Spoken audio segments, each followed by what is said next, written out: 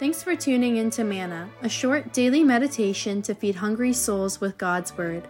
These episodes were prepared by ordained ministers for a radio broadcast called Voice of the Church and are now republished by the Reformed Perspective Foundation, a Canadian charity that applies biblical truth to the issues of our time. Here's today's serving.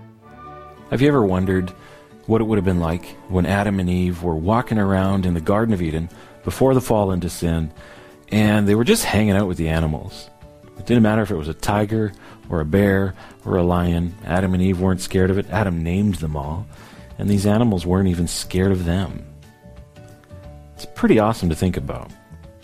But ever since the fall into sin, and maybe we'd go a little bit further to the flood, right after the flood, the animals become afraid of Noah and humans.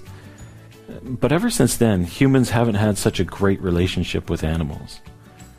But even so, humans have been able to do some pretty awesome stuff. They've been able to tame the most ferocious and wild and dangerous of beasts. I had a pretty awesome experience a number of years ago at my old job. We hosted a movie shoot, and one day this big trailer rolled up onto the property and outlumbered a 1,600-pound Kodiak grizzly bear. And I was about as far from that grizzly bear as I am from this camera today. And I watched as this tiny little man, who had raised this great big bear since it was just a little cub, got this bear to do all sorts of behaviors, to sit on his back, to growl, to stand on his back feet. And then at one point I watched, kind of in a mixture of terror and fascination, as I saw this little man climb onto the back of this bear, and he rode him like a horse. And I wasn't sure if I should have been scared or felt bad for him, because it seemed like a pretty dumb thing to do. But people do amazing things. They've tamed a lot of wild beasts. But the Bible says there's one thing that we have a lot more difficulty taming than bears and lions and dolphins and owls and whatever it might be. It's the tongue. Now that seems like a bit of a strange thing to think about. What are tongues for? I asked my son, what does a tongue do? And he said, it's for taste. But your tongue is for talking. With your tongue, you say words and you say things to the people around you. And the Bible says we have a really difficult time taming our tongue. And that's a really dangerous thing, actually. Because in that same passage in James chapter 3, the author of James, he compares the tongue to the bit and the bridle that we put in horses' mouths. Just with this tiny little bit of metal and a couple of leather reins, the rider on a horse can steer this massive animal wherever he wants it or she wants it to go. In James, he compares the tongue to the rudder on a ship, a great big huge ship. It's steered in different directions just by this little blade behind the ship. And as the captain turns the wheel, the rudder turns, and the whole ship, it just points in different directions. We see the same thing on airplanes. We can see it on their tail as they're landing in a crosswind or as they're flying through the skies. The tongue is pretty amazing. But if we're unable to tame that tongue, if we're unable to bridle that tongue and steer it where it needs to go, it's very, very dangerous.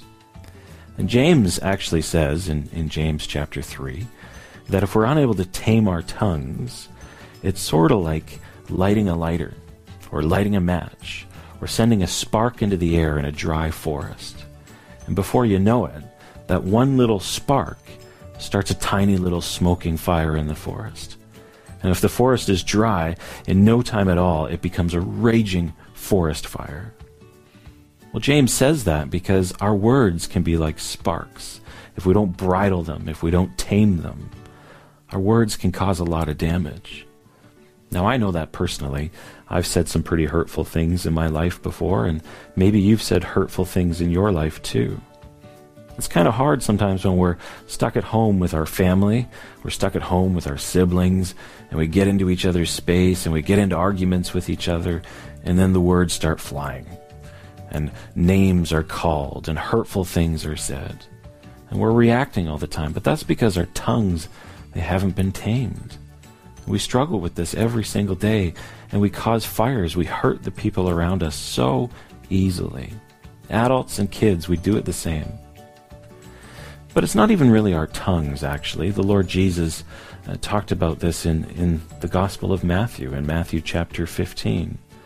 He said it's not our mouths that actually are the unclean parts of our body, the sinful parts. He said it's our hearts. Whatever is living in our hearts, that's what comes up to our mouth, and that's the words that our tongues say. We need changed hearts.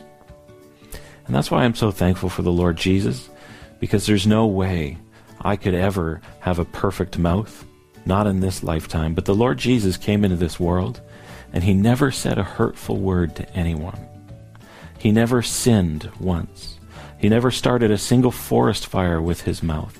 His tongue was perfectly tamed because his heart was perfect.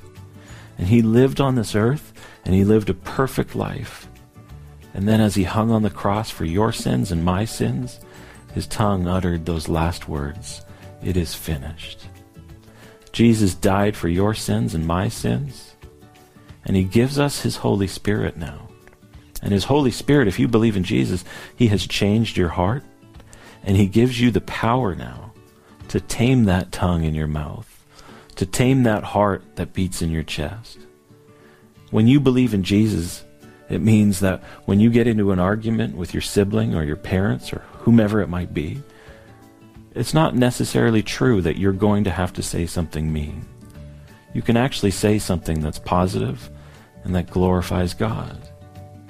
And I want you to think about that today as we go into another week and we're home alone with our family. What would Jesus have done in his life? And how has Jesus' Spirit changed your heart so that with your tongue you no longer hurt people, but that you love the Lord your God with all your heart, soul, and mind and strength, and you love the people around you as yourself?